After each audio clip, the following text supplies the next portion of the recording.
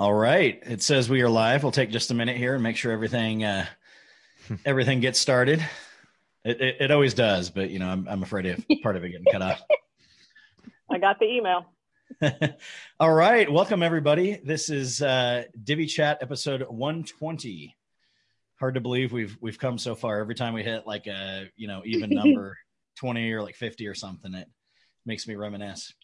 So today we're going to be talking about incorporating white label services. And I wonder why our title is wrong on here. Are you guys seeing it wrong on YouTube? I think it's been wrong for like a week or two. I'm not sure what started it, but I can fix it later. Yeah. Okay. Yeah. It's right for me. It looks good to me. Maybe I'll refresh. On my phone, it's right too.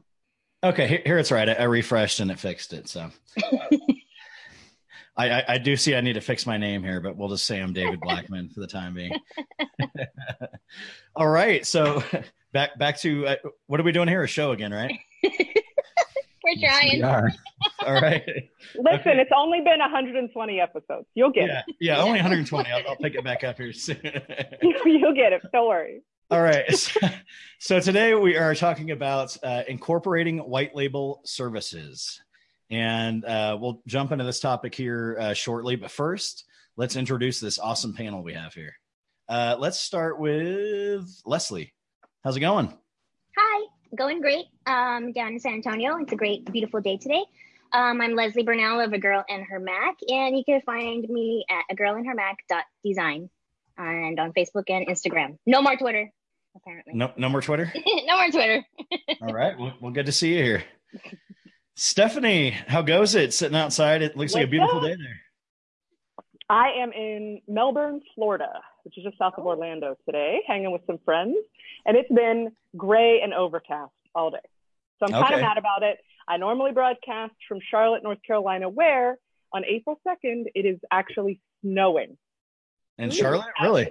It's bonkers. Wow. Yeah. It's the south and it's snowing. It's been like flip-flop weather and now it's snowing. But anyway, big news. It's big news. My Instagram feed is blown up. Yeah. I can imagine. Yeah. I'm Stephanie with Focus WP, where we do white label WordPress maintenance for agencies. You can find me at focuswp.co. You can send us a message there or shoot me an email. And I'm glad to be here as always. Good to see you. Mr. Streifler, how goes it, buddy? It is going well. Hey, everyone. Tim Streifler here, and I am broadcasting from Central Texas in Round Rock, Texas, which is right outside of Austin. And you can find me online at Divi Life, which is my Divi product business, WP Gears, which is where my Divi course is, and then timstreifler.com, which is my freelance client work business. All right. Excellent. Good to see you, Tim. And I am Corey Jenkins coming at you from Prescott, Arizona. And you can find me at aspengrovestudios.com, divi.space, potentplugins.com, and divi.chat, and various other places on the web. So but before we get started today, we're going to start a new thing where we read off a review on the show. So I think Stephanie has something prepared here, and we've been getting a lot of awesome feedback and reviews, and it's time to kind of read some of those out and let you guys know that we're actually pretty good. Yeah. So thanks for doing the reviews, you guys. We got a 5-star from Krista Lee, who must see Leroy Jenkins on the thing. Anyway, she says the subject is Golden Nugget of Divi Podcast. This podcast is a gold mine of resources for doing web design with Divi, especially if you are starting out and looking for getting your WordPress business off the ground. Such helpful advice from people down the road. Thanks for putting this out there for the Divi community. Isn't that nice? Boom. You want one more? Thank you. Yeah, let's do one more. That can be all warm and fuzzy. One more. Eric.7186 says, very helpful podcast is the title. And he says, now that I'm doing web design full time, it is very nice to hear experiences others have had. It has saved me from making some rookie mistakes, I am sure. So thanks, you guys. Thanks, Eric and Krista Lee, for submitting a review. Any other 5-star reviews? Maybe, who knows, maybe we'll read you live on the air. Definitely. Yeah. Thank you. Yeah. And let that be a nice, gentle reminder. If you haven't left us review yet, go to iTunes, Stitcher, wherever you listen to Divvy Chat. I almost said WP the podcast. Wherever you listen to Divvy Chat, leave us a review that helps others find us so that the other hat, Tim, the other hat. Yeah, oh. Yeah, I was going to say, you probably say that about 50 times a week. Yeah, so should we dive in? Should I put on my resident definer hat? Yeah, so once again, today we're talking about incorporating white label services, and we're going to let our resident definer, Tim, give us a definition here. Yeah, absolutely. So white labeling is awesome. And if you're not sure what white labeling is, I'm going to tell you about it. Essentially, white labeling is when you do work for someone else and they get the credit for it. And so, for example, say Corey hired me and I do the work, and then he's dealing with the client and everything, and he's selling my work essentially as if him and his company did it. And so he's basically white labeling my services. And so it can be a really great way, really whatever side of the coin you're on. If you're in the example in Corey's shoes where he's hiring me, a designer developer to do work, it can be really great because he's able to expand his business and grow his business and outsource to other people, but still build his brand and get credit for it. And then in this scenario, I don't actually do this type of work, but say I did working for Corey, it could be really good for me because I don't have to manage a bunch of different clients. I can basically work for him and then get paid for it without having to deal with the client and all that. So there's been pros and cons to both sides of it. And we're going to kind of talk about those today. That was a really good definition, Tim. Thank you. I appreciate that. You did not let me down. That's good. Good. All right. So I guess let's get started here, and maybe we can kind of talk about our own experiences with utilizing white label services. Me personally, I think outsourcing to white label services can be a really good way to expand your business. Maybe you're thinking about offering another service to your clients, but you're not ready to bring somebody on full time. Maybe it's not your area of expertise.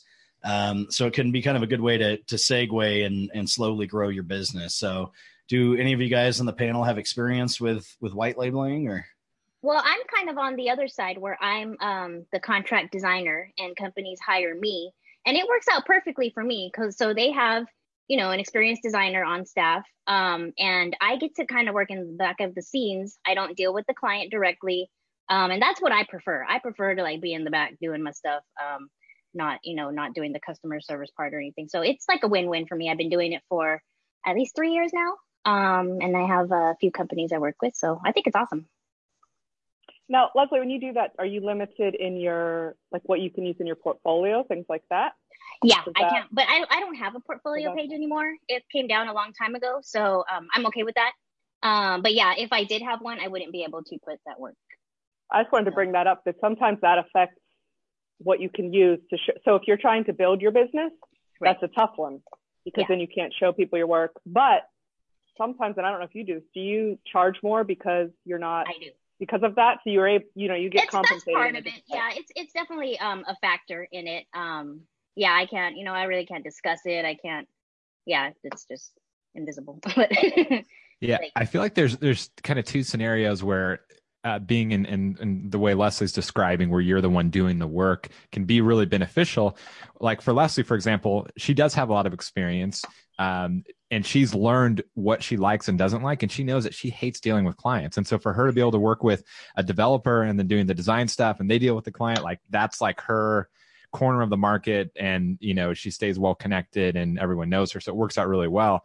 And I feel like on the other side, for people that are just starting out, they don't have a lot of experience. They can kind of partner up with someone, do the work under their brand, learn from them, and then, kind of get some experience. But of course, there's the downside of that. As Stephanie mentioned, you don't get to put in your portfolio. So there's that whole thing too. Yeah. So Leslie, when you have done white label services, does the client do they specifically straight out tell you you can't put this in your portfolio? Is that usually it's usually part of the contract. Yeah. I don't know if I've ever had anybody not tell me that like it was an option to show my work. I kind of expect it. Like I said, I don't have a portfolio page, so it doesn't really affect me. But yeah, it is, seemed pretty standard from everyone I've talked to, even potential people that I didn't end up working with. It was definitely part of the contract. Like it's zip it. Yeah, it seems like it's somewhat known. I mean, we've done, we've both utilized white label services and we've done white label services for people as well. And, we just kind of know, like, when we do a project for somebody, we can tell when it's white label, and that's something we're not going to put in our portfolio. But like you said, we're not having to deal with like the end client directly. The agency knows how to put together everything, like, right. Really streamlined, and it is easier work than dealing with clients directly. Right. So, all right. Anybody else here actually like utilized white label services? Oh yeah. I just want to know, why's it got to be white? I'm a brown label. Okay. Nice. Yeah, I'm not really sure where that term exactly came I don't know from. where it came from either. That's interesting, actually. Yeah. But I mean, you can do white label for physical products. There's companies that do that. Well, they'll produce something and they'll let other companies sell it and put their name on it. And so, it's not just for service-based businesses. Yeah. It can really be for anything. Mm-hmm. Yeah, I mean, we've like, throughout our years of growing our business, we've utilized some different white label services from time to time. And in essence, really, I mean, you can even think of utilizing a service like Fiverr or something like that as white labeling. True, a lot of times, you might have to tell those people they can't use it in their portfolio, but that that's the way that you are seeking out like white label service providers. So I think beyond like design work, we've even explored, like white labeling, like support. If we need to bring on, let's say like another support person, which, we've had in the past had to scale, the option is on the table. And there are companies out there who offer like white label support services as well. So let's say we wanted to bring on like a weekend support person or something like that. That's something that we've definitely looked into in the past. The risk is a little bit less because you're not actually like hiring a full-time employee. But kind of like we were talking about, the cost can be a little bit higher than actually like bringing on a full-time person. Right. And I know, Tammy of, Sunflower Creatives and Brand Elemental, she has, I think she still has a social media marketer. I don't remember if it was necessarily a white label capacity, but I know she brought on a few people because, like she had told me, that's not really my strength or what I really want to do, but this lady's really great. And she had her for a while. And I remember I was following on Instagram and she had some really good posts and stuff. So yeah, I can definitely help you fill the gaps where you don't have time to learn yet and you need it now, or maybe you don't want to learn it. Like there's lots of stuff I ain't trying to be here 10 years trying to learn everything, so yeah, it can be really beneficial. That's what I do for Sweet Tea. I do some white label stuff, and I think I kind of came into the white label thing a little bit sideways because I didn't really think of it that way necessarily. I just thought of sort of in my mind, I always pictured my company being sort of this modular thing where I don't want to have like the overhead of an office with a bunch of staff. I mean, I couldn't right now anyway, but that's not even my goal. But to be able to like talk to a client, see what their needs are, and then expand and contract as needed to fill that all in. I thought, but I guess what makes that white labeling is whether or not that person is brought in as a Sweet Tea person or brought in as like Joe SEO is going to come and do your SEO on this, which SEO is one of the biggest ones for me because there's a lot of stuff I can learn, and SEO is like, that's its own ballgame. I'm actually in the middle of that right now. I have a real estate client I've had for a long time. And she knows that, it's just on page SEO on her site right now. And she's interested in more and going deeper and stuff. And I mentioned someone who I do design work for, one of my white label agencies, whatever. But yeah, that's what I'm doing. And he's not really going to be white label. I'm telling her, hey, this is the dude I work for. He's good. There's not going to be no hidden company names or whatever. She knows I'm not doing it. But I told her, I was like, this is not my area. That's a whole nother can of worms, you know, I wasn't aware of when I got into web design. So that's something that I'm going to be. Okay, so here's my question: are you billing the client, or is that person billing the client? He's probably going to bill her. Actually, we haven't even talked about that. That's a great question, because I'm going to have to make changes to the design based on his suggestions. You know what I mean? So we're going to work together on it, which is good because I've already worked with him for a couple years. But yeah, that's a good question. I guess we'll have to figure that out. Because to me, I'm such a transparent person. I just sort of spill the beans probably always. Him. So he probably is going to be. I'm not trying to be super sneaky about it, but the SEO guy that I've been working with he just doesn't even want to do that. He's like, I'll just cut you a really good deal. You handle all that. And it's that's good for me. I'm fine with that. And so I just bring him in as part. But then it's then when you're really talking white label, okay, so white label, he could be white label and interact with my client. Yep. Right. So you're white label, but there's a buffer between you and the client. Well, and then there's SEO where it's really a maintenance thing. So she's going to be paying him ongoing. So I've got nothing to do with that. So. Right. So there's all these sort of little nuanced elements. I'm not sure where the line is drawn, but yeah. So, and then okay, so he has his domain, his email address is his business.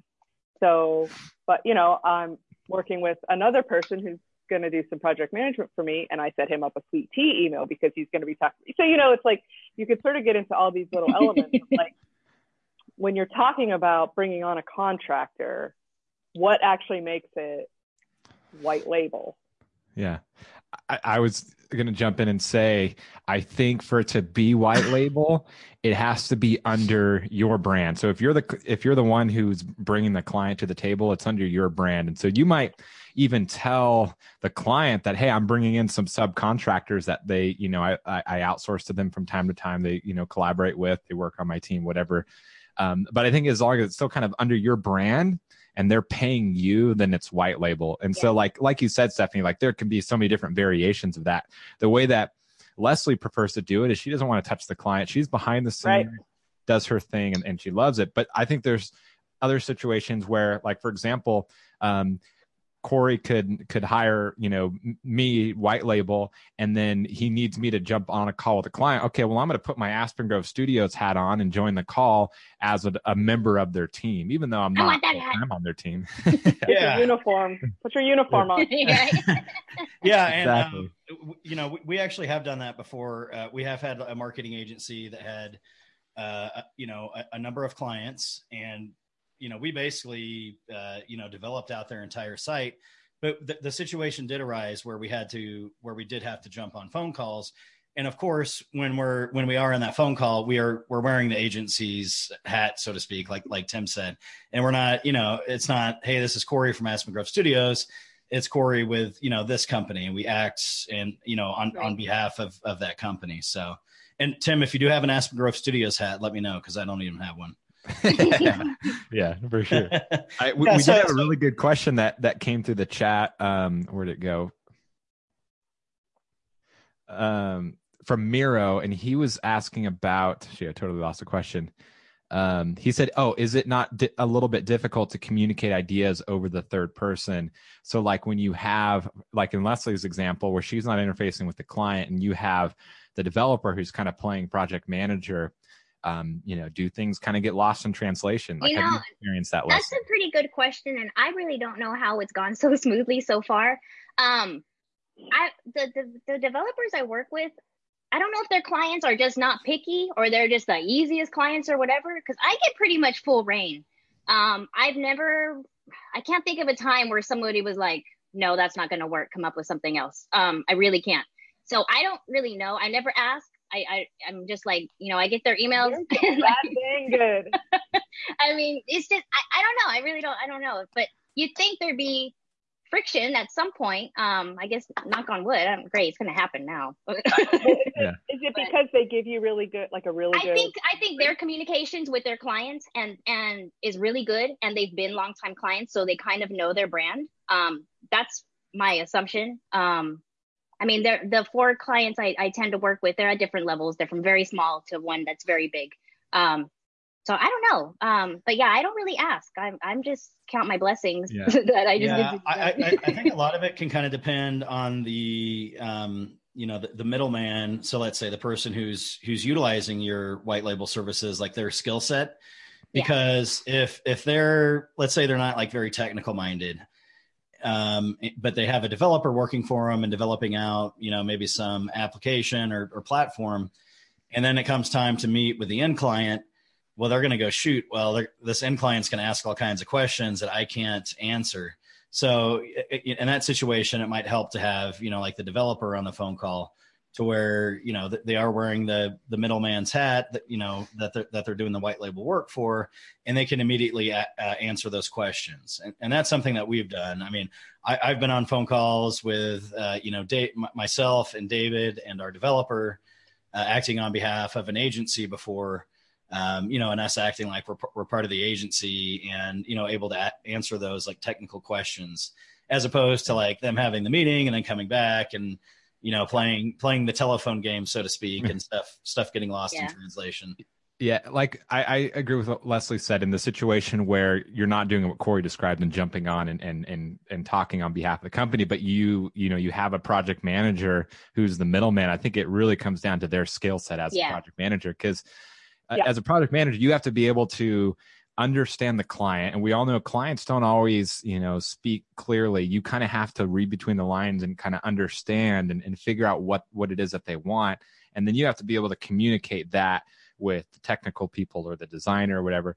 One of the jobs I had before I went full-time on my own, I was working for a company and I was a project manager, and so I had a few developers that I managed. And so my bosses, who were not technical at all, they're a little bit older generation, did not speak technical language, they would tell me what they want. I had to kind of decipher and figure out, and then I had to be able to communicate that with the technical people. Even though I wasn't a programmer, I could kind of speak their language and stuff. And so I was like almost like the translator going, between both sides. I feel like that's really applicable when you're a project manager dealing with a white label type situation and your client's not interfacing with the person doing the work.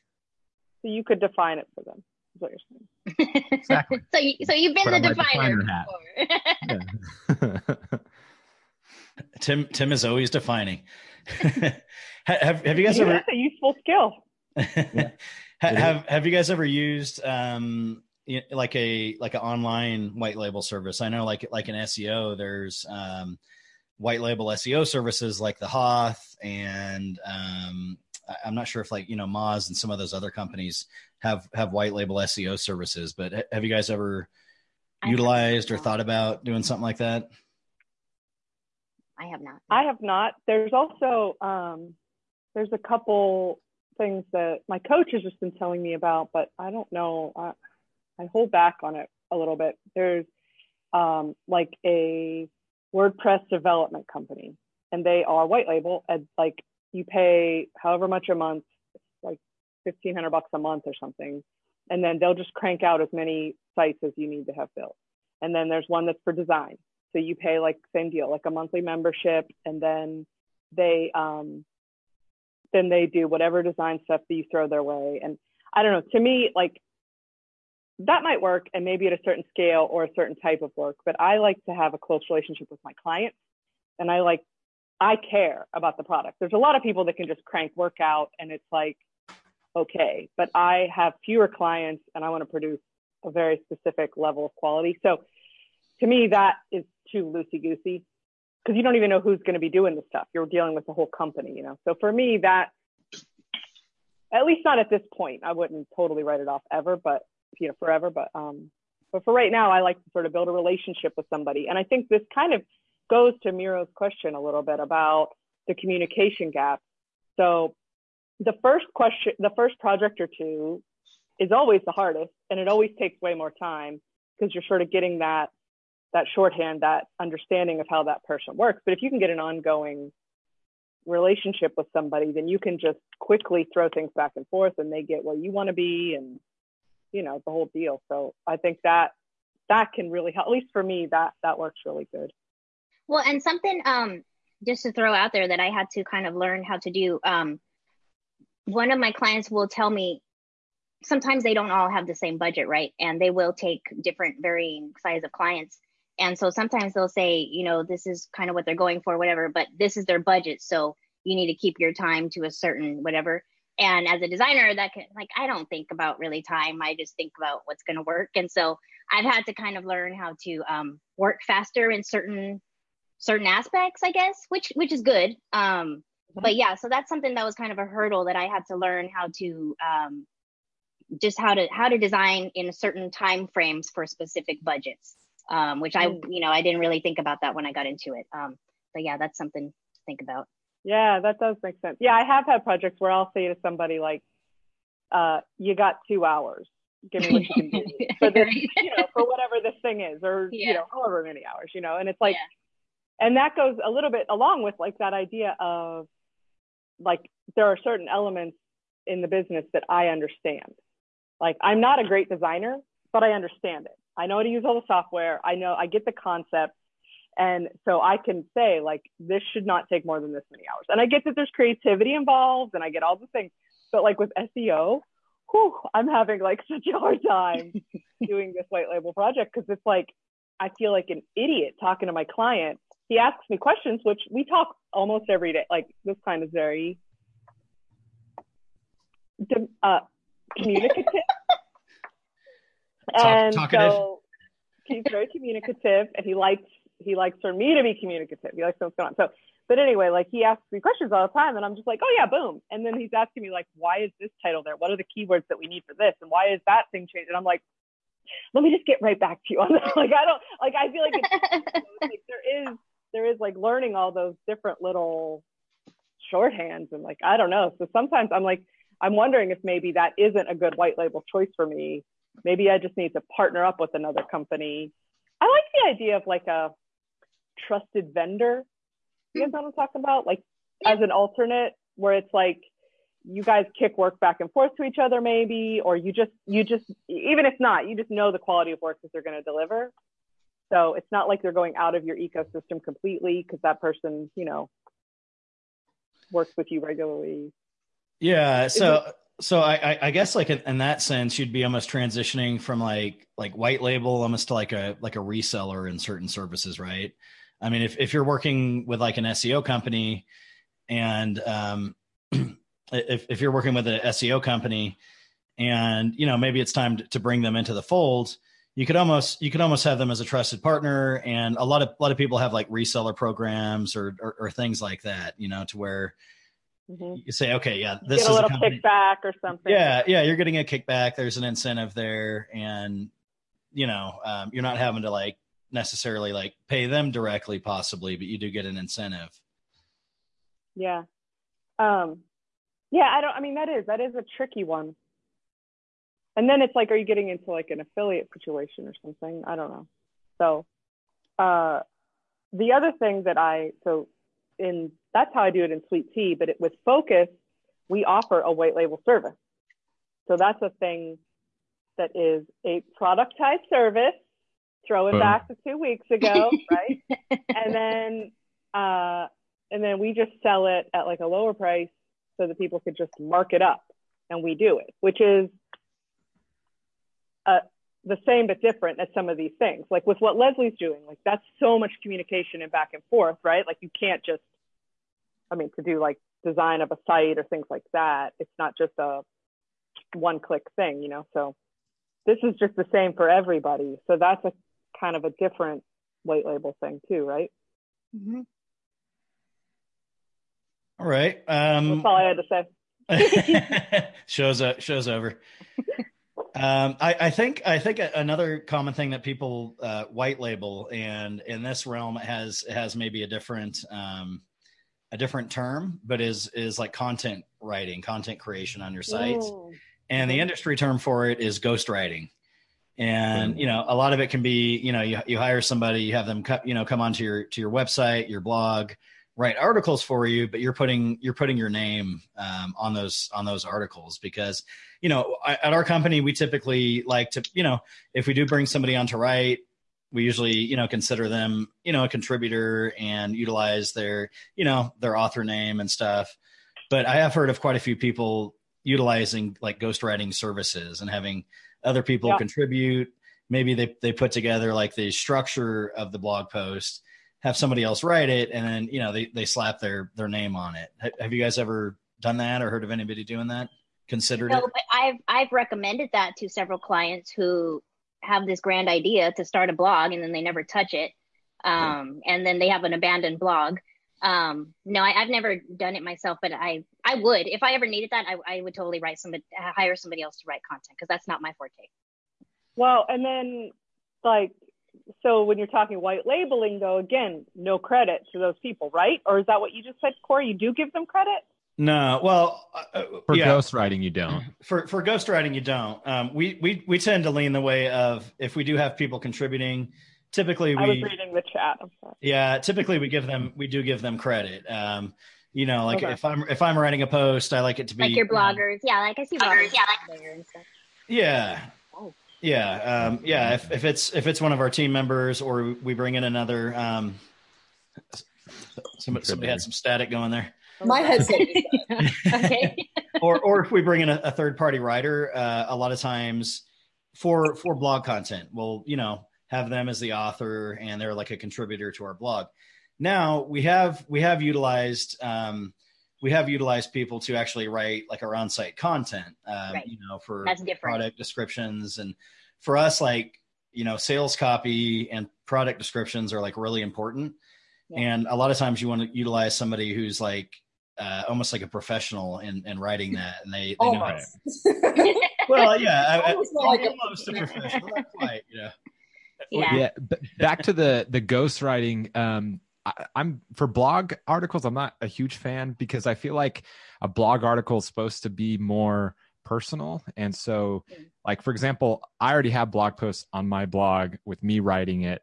And I have a certain personality, a certain writing style. And so like for someone to come in and ghostwrite, chances are it's going to be, you know, pretty flat, because they don't know my personality. They haven't studied my writing style. So it's going to feel off.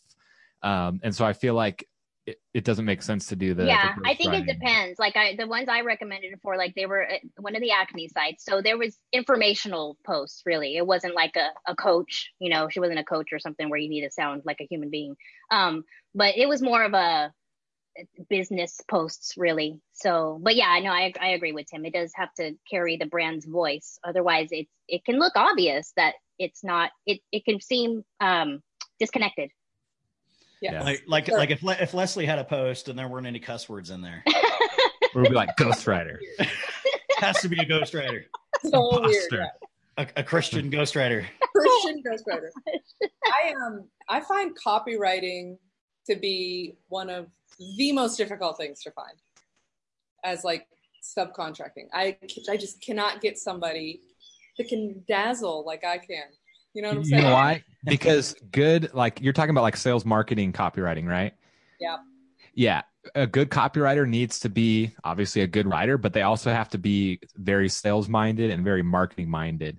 Otherwise, it's just going to be like informational. But I also, just like what you're saying, like, I'm not saying it has to sound like it's written exactly by me, but like, could you not take a look at what I've just like given you, like what I've written already, and like kind of get close, you know? Could you not pop a few more GIFs in there? Well, I mean, I would think the good ones do that they research who you're writing. That's what you're saying. I cannot find something. It's a big struggle for me. I've got a couple that are like, okay, but the other side of this coin, like when you're doing white label, again, with the pricing versus credit. So like Leslie, when you did guest versus ghost, right? That's the two for blogging. When you did like the guest blogs for ET, man, that blew you up, right? No, what blew me up was their feature on the customer spotlight. That was a couple years before. I mean, it certainly helped. Yeah, it certainly helped. Yeah, I think Josh Hall would say, because he did a lot of Josh did a lot of writing on the ET blog, and I think he would say that definitely helped kind of build his brand and get directly get work. It builds trust, right? I mean, you would think, why would ET hire this person if they didn't know what they're, so. Yeah, trust, and people consider him an expert with Divi, and it's a lot of work. I mean, I'm sure Josh put a ton of work into those articles, but I can see where it could have definitely paid off. So how do we separate white labeling versus like hiring a contractor? Are there like actually any key differences in those that you guys can see, or are they somewhat the same? I think it just comes to levels of whether they're really incorporated in your business, like part of your team or whatever. Like, you know, like when you mentioned, okay, you get on a call with several people and you want them all to be there. I don't know. I guess it just depends on the level of how much they really are involved in the client's work. I don't know. That's a good question. Tim, any insight on that, buddy?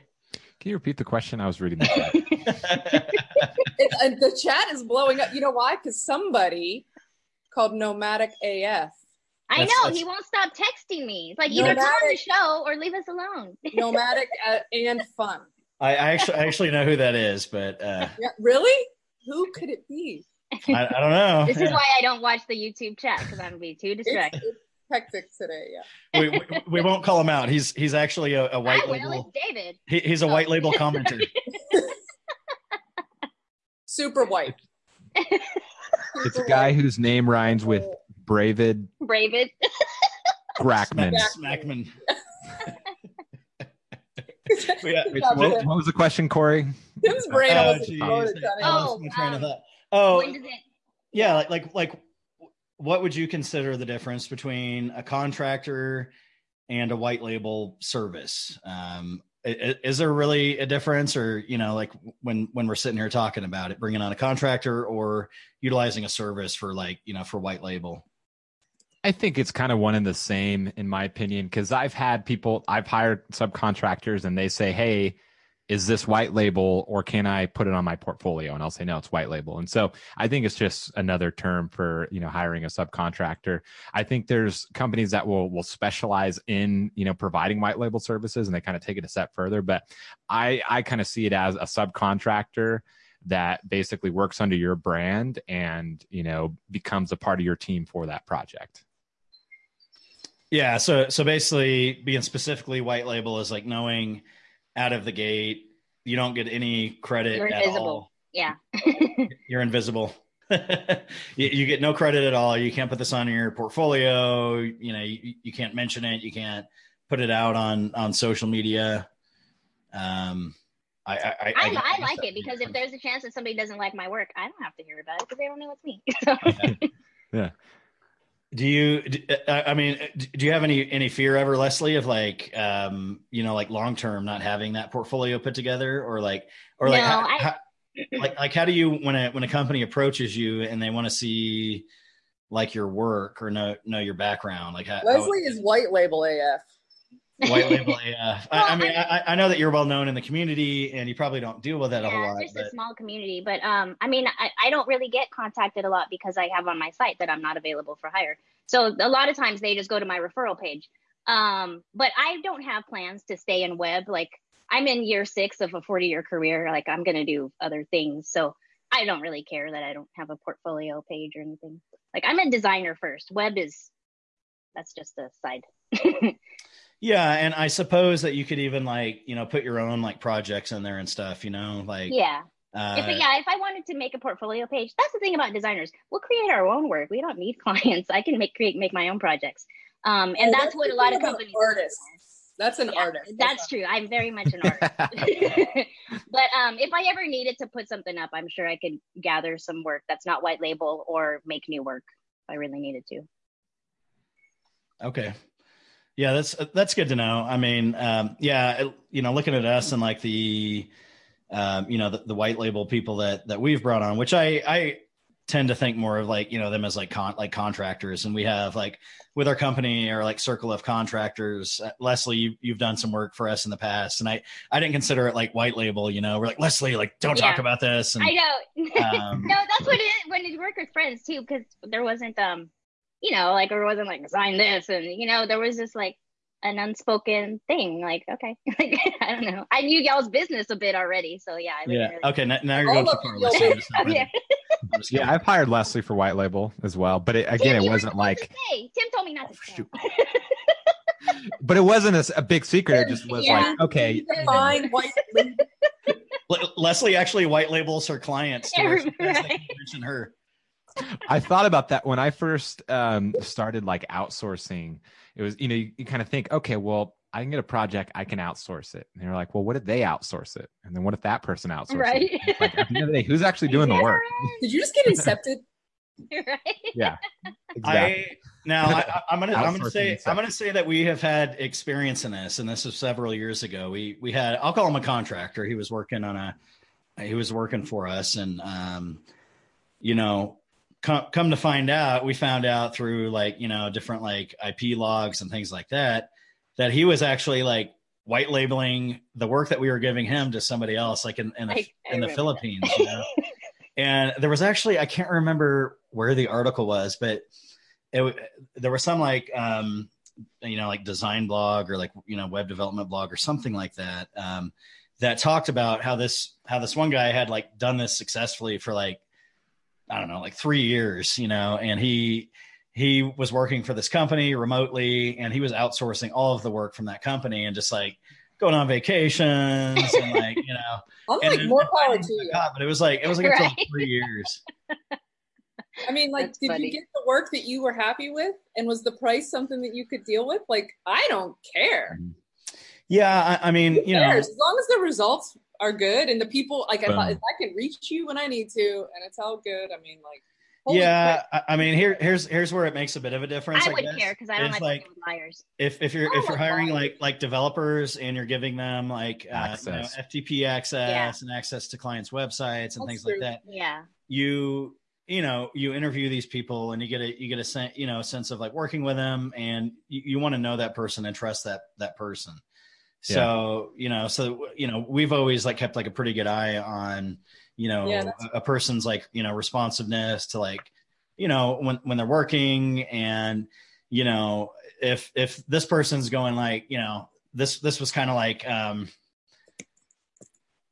this would kind of be like, okay, like we need to meet, and then my webcam's broken again, and this is like the third time that week they've had problems with their webcam, or you write a message in Slack and you don't hear from them for a while, and even like the way that they're communicating and even typing, after you've worked with a person for a while, that's not you. Yeah, kind of like Leslie was saying, like Stephanie was saying, like you're not talking like I talk, or even via the written word. So his girlfriend to us, and David's really perceptive to it, of like, I don't think this person. David's like, send me a selfie. Is that really who's typing this? Yeah, exactly. So, but yeah, for us, it's, it is security, because we are having to give these people like a certain level of access to things. Yeah. And another thing too, to that point, is inconsistencies with the quality, because if you are working with a contractor, you start to learn what they're capable of, what kind of results they deliver, how quickly, what their turnaround time is, just how good it is overall. And so if they're outsourcing it, then you're going to start to see some inconsistencies based off of who they're outsourcing to. And so, I noticed that with the someone overseas that I was outsourcing to, like the first time it was like great, hired him for another project. It was like kind of crappy. And, I thought he was just too busy. And then I just kind of noticed that there was just some ups and downs and different things like that, to where like even looking at the code, even not being a full-blown programmer, you could see that, wow, here's an experience level person, then here's someone that's being outsourced to. And, the quality is night and day difference. Yeah. Or the person's done crappy work and all of a sudden they're doing great work. And you're like, I want to hire that guy. Direct. What's going on here? I know it's not you. Can you give me that person's information? Because you're fired and I'm going to hire them. All right. Well, let's, as we're getting ready to wrap up, and before we move into final thoughts, let's maybe talk about some of the major benefits of white labeling, and maybe, when is the right time to start seeking out these like white label services in your company? I say it's either when it's something you don't want to do or can't do, for the most part. I mean, like, that's a super simplified way of saying it, or if you get super busy and you need to white label something, that's something you can't do. If it's something you don't want to do, like Leslie there's certain things she doesn't want to do, or whatever, any of us, SEO to me, like I've said, is something that I Yeah. feel like I can do well? I'm gonna say it depends on how much money you want to make, because as a service provider, you are limited to how many hours in a day that you have. There's only 24 hours in a day, and if you want to work all of them, great. But even there, you have a ceiling. But if you grow your team and bring on subcontractors that become part of your white label team, well, then now, you can put your project manager hat on, your salesman hat on, and then, delegate to them and be able to take on way more projects. And basically, I guess kind of the moral of the story is the more money you want to make is also going to result in how much work you actually do yourself. Because if you're delegating, you're able to grow. And so some people, you kind of find that balance based off of, how much you want to grow and how much money you want to make, but also with what you enjoy. If you enjoy doing all the work yourself and you're okay, like not growing really big, then that's fine. Or you can kind of do a hybrid where you do some work yourself, the things that you really enjoy, and then you manage the client, you do the project management, and then you delegate to the team. And maybe consider it when you start to feel burnt out, because I think probably everybody, I know I did, there was a point where, I had like 12 projects at once and I was doing everything alone and I was making good money, but then like I almost left web design because I was burnt out. So yeah, that's a good metric. Yeah. You're thinking about quitting. Yeah. That's something I was going to touch on, was like the quality of life aspect. And like a company like ours, where you're a productized company, and like we've definitely seen the need of like, we need to add like a weekend support person. One, we're busy, it'll help us coming in to Monday. People are getting their answers a little bit soon, but secondly, it's so we can like have our sanity a little bit, and like because I've at times like found myself during busy times a year, especially like around Black Friday, where, it's like a Saturday and I'm sitting there just like hammering out support tickets, and it still happens. I'm still jumping in from time to time, and I pull all-nighters during Black Friday weekend. Yeah. Especially when those like pre-sales are coming in, and you don't want to miss those, the pre-sales questions. But yeah, I think a big part of it can be quality of life as well. If for a fact, like, your website needs more content and you don't have time during the week to do that, and you're spending time away from the family on the weekends, maybe it's time to white label, bring in a ghostwriter, and, maybe it doesn't have enough GIFs like Stephanie likes in her writing.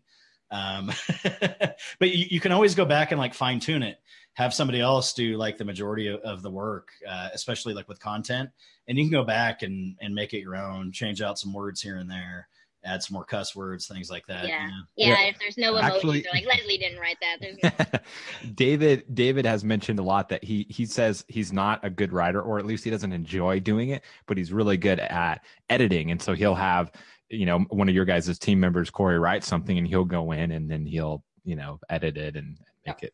I've done it where I'll write something and send it to a writer to have her polish it up too. You can go either way with that. Yeah. Like David always has like 1,000,001 ideas going through his head, and he'll get like the framework down, or a lot of times he'll do like a voice like transcription, and then have somebody who's able to put that into words, take care of it. So yeah, and that could be a little quality of life because he doesn't have time for it. Plus, it isn't his skill set. What's that? Yeah. The QOL, he calls it in the chat. QOL, quality of life. Okay. Sorry. I'm a little slow today. So I do think, and my laptop may die in a second. If it does, let me just go ahead and say it's been lovely being with you all. But the thing about white labeling, any kind of bringing on contractors, scaling your team, like all of these things, whether they take credit for it or not, are kind of similar, right? And the one piece of advice that I think is important that is so hard to do is to bring people on before you absolutely drop dead need them. Because if you wait until Black Friday, like Thursday evening of Black Friday, to try and onboard, like get somebody to help you, like you're done. It's more work than what you would just do it yourself. So you have to like get to, and it's so tough when you're starting out and it's just you and you're barely making enough money to like, you can kind of do it, but you're jammed, but then you have to like give some of that money up in order to pay somebody. And it's like, just, if you guys can do it, because that's the part. And even if it's not for your whole business, like where you're pinched like that, even if it's just the writing where you're like totally pinched on your writing, get somebody in there before it's an emergency. Yeah. On that note, I was just gonna say really quick. I did bring on 2 contractors Monday of Black Friday week to help me get ready and finish. But Tim lives dangerously. How'd it go? How'd it work? It was hell week, but it was worth it in the end. Oh, yeah. Yeah, I mean, even though you're like, white labeling and bringing somebody else on, one of the difficult things is still like onboarding that company or person, because you still have the transition period to where you're having to explain what they need to do. You need to explain your company. You need to get them set up on, Slack, Asana, maybe the 5 different programs you're using, and there's still that onboarding process, which a lot of times, can even take a couple of weeks until you have your like communication flow and everything figured out. Yeah, getting somebody into Slack and sending them the passwords for whatever I hate that part. It's like, it just is so much tedium pulling you away. And it's so, and then so like doing support is one thing, but we've all been there on the project that we maybe underbid or overcommitted or whatever it is. And we're like dying and we want to bring on a developer to help. And it's like, the other thing is like that level of trust. I've done that to myself where I bring somebody on at the last minute and then they ghost me. And guess what? You have to do it. Like you have to pick, like if they don't do it, you have to do it. So if you are like completely fully committed and expecting somebody that you don't know to bail you out, like, well, good luck with that. Because it's like, or they're terrible and you don't have time to like find somebody else. Or they're terrible. Yeah. And you've got to go in and do it. I mean, it's like, it's a fine line to walk. And it's like, that's why I always say, like, anybody starting out, that's what I always tell them, like, do it before you can afford it. Do it before you think you need it. Because I just hate that. Is like the worst. It is tough, but once you get settled in and things start moving smoothly, it's a relief. But yeah, it's stressful at first and it's a lot of work.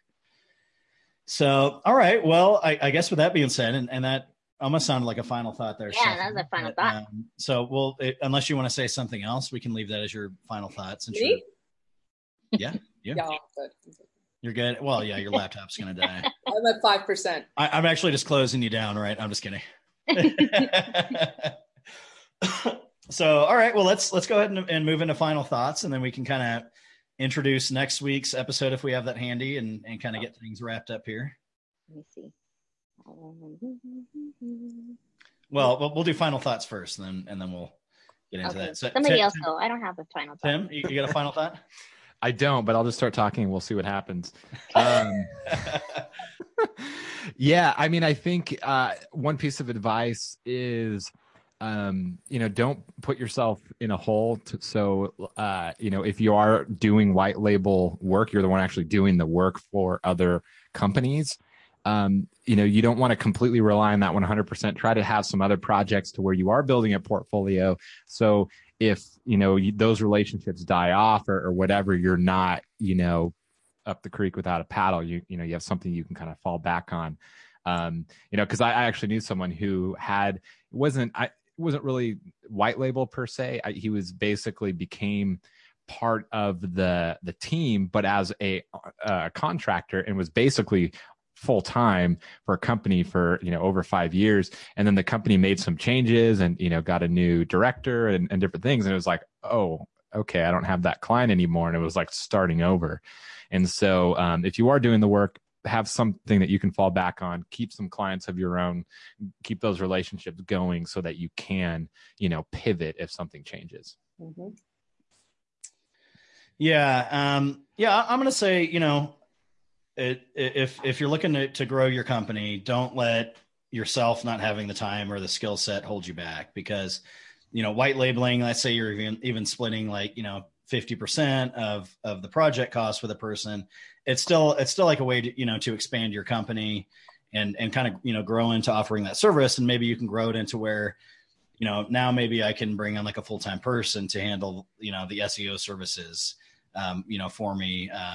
I've even seen cases where the person doing white label work, just got hired by that company who was hiring them, full time, because they're going, all right, well, it's easier for me to come on than to also run my agency and do white label work for this person. And they can actually absorb me, and I have a comfortable job. So, whatever your reason is, if you're too busy, if you want to expand your services, maybe make a little bit more money, definitely consider utilizing white label services. So, all right. That's been brought up a lot today, but next week we're going to talk about SEO, right?